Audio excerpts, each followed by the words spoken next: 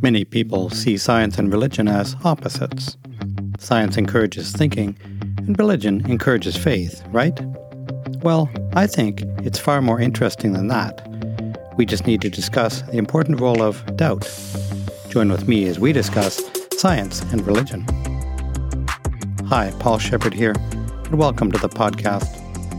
You know, some people think that having faith means believing a bunch of things that you know are impossible. But here at Rational Christianity, we take a rational approach to understanding the Christian faith. We combine history, science, the Bible, common sense, and an understanding of human nature to make Christianity make sense. Everyone is welcome here. You may have heard it said that religion and science are incompatible because science is about having questions that might never be answered, and religion is about having answers that must never be questioned. And while I love the play on words in that idea, I do not agree with it. I realize that for some people, faith means believing things that you cannot prove. And that is actually a very popular and traditional view of faith. The basic idea makes sense, actually. The idea is that while science answers many questions, there are still many things we do not understand, and so we rely on God and or the Bible to explain those things. 2,000 years ago, God and the Bible provide answers to questions on many subjects, including cosmology, astronomy, fertility, agriculture, and medicine. This way of understanding God has been called the God of the gaps, because God and the Bible were used to fill in any gaps in human knowledge. If there was something that science did not know, then people just assumed that God did it, and therefore the church must have the answer. It's simple. Of course, over the centuries, scientific knowledge has expanded, while the Bible has remained essentially static. So the God of the gaps was forced to shrink over time. We simply do not have as many gaps in our knowledge as we used to. The church has not always appreciated advances in science because it was sometimes seen as a way to reduce the importance of God. I'm reminded of the story of the German physicist, mathematician, and theologian Johannes Kepler, born in 1571. Kepler's study of astronomy was driven largely by his belief that God created the cosmos in an orderly fashion, and that caused Kepler to attempt to determine and comprehend the laws that govern the natural world, and most profoundly in his case, in astronomy. This is summarized in a phrase that is at least attributed to Kepler that says, "I am merely thinking God's thoughts after him." In spite of his piety, Kepler was excommunicated from the church in 1613 because he believed that the moon was a solid body. Lutheran theologians at the time had decided the moon could not be a solid body because in the Bible the moon is referred to as a, quote, lesser light to rule the night, quote. And since the moon was a light, they thought it could not be solid. Kepler used his sight and his insight to look for the creator of the heavens in the heavens themselves. His observations led to a number of theories, as well as to the conclusion that the moon must in fact be solid. And for using his God-given sight and insight, Kepler was ejected from the church.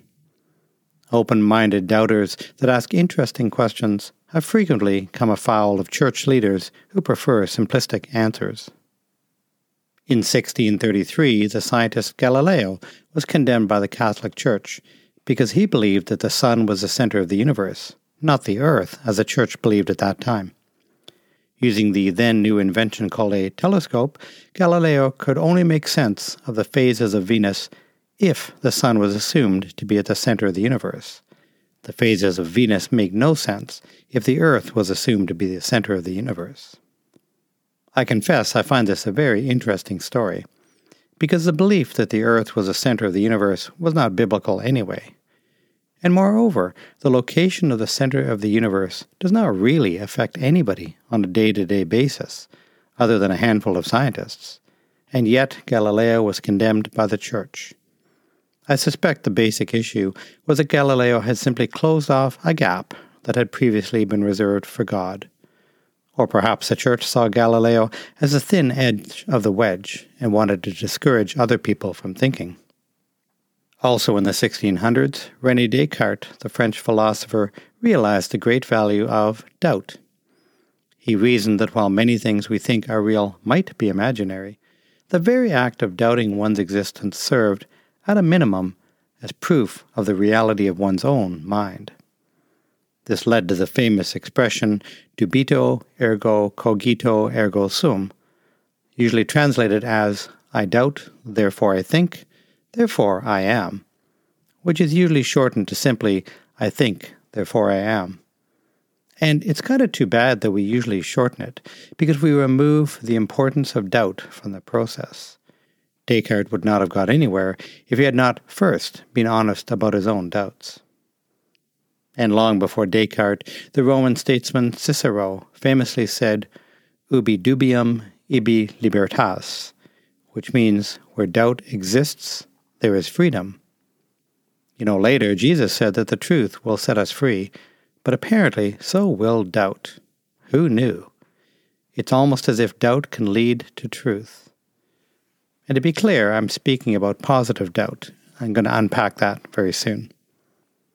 Science finds great value in doubt, and I personally believe that religion can find value in doubt too. But of course, traditionally, religion has not been a big fan of doubt, because doubt and faith have been seen as opposites.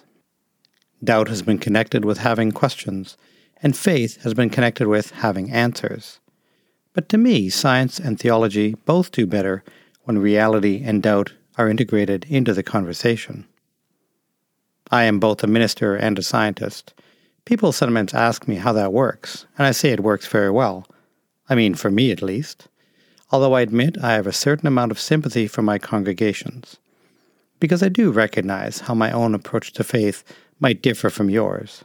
And that isn't bad, of course. It's an opportunity for both you and me to learn from each other. For me, faith is not about believing things that I cannot prove.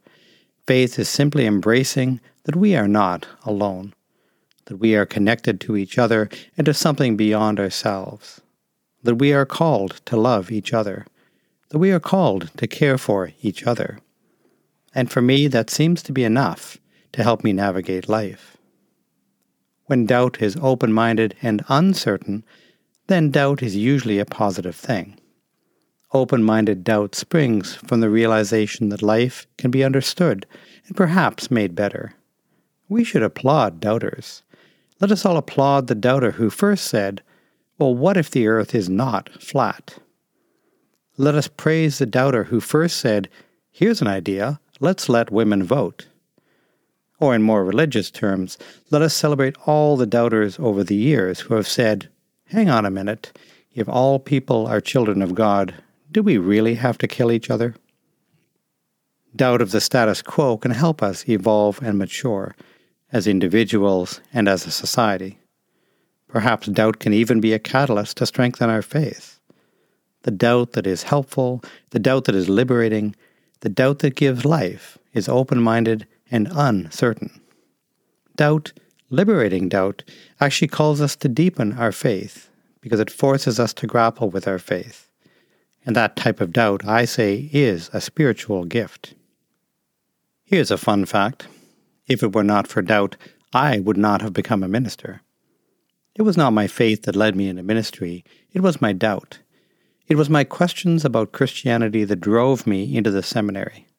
Well, that and my love for the church. I had a lot of questions, and I decided I needed to find some answers.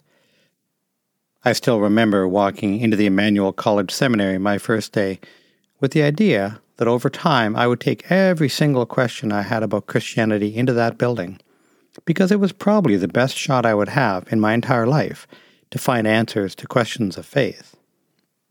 As for asking questions in seminary, I quickly learned that Emmanuel College was a pretty good place to ask questions of faith. But even there were limits. It turns out that seminary professors are actually human beings. Some of the professors were natural doubters themselves, and you could ask them anything, and they always had the most interesting answers.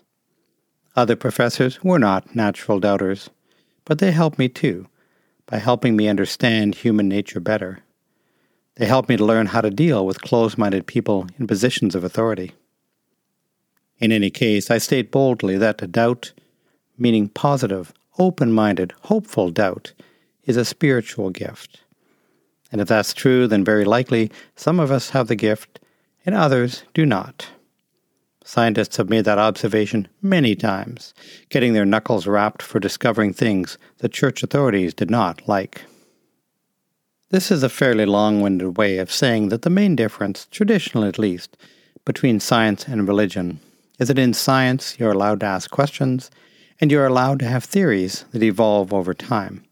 But I think the church is slowly catching up, because these days in church we are allowed to ask questions, at least in my church, and our own theology has evolved along the way. 40 years ago, non-Christians were often considered heathens. Today, non-Christians are considered friends, neighbors, community partners. The gap between religion and science is definitely shrinking in our own lifetime, and I find that very exciting. Doubt is a spiritual gift. Embrace your own open-minded, positive doubt, and see where it takes you. Amen. Hi again, and thanks for joining in today. I'm Reverend Dr. Paul Shepherd, a minister with the United Church of Canada, currently serving at Sydenham Heritage United Church in Brantford, Ontario. I'm also an environmental scientist with a PhD in physics. I am passionate about making Christianity make sense. Please subscribe to the channel, and feel free to visit the church, either in person or online. You might also enjoy my book, Evolving Christianity, which is about taking a scientific, rational approach to Christianity in order to fight racism and other social diseases. I hope you have a great day. We'll see you next time.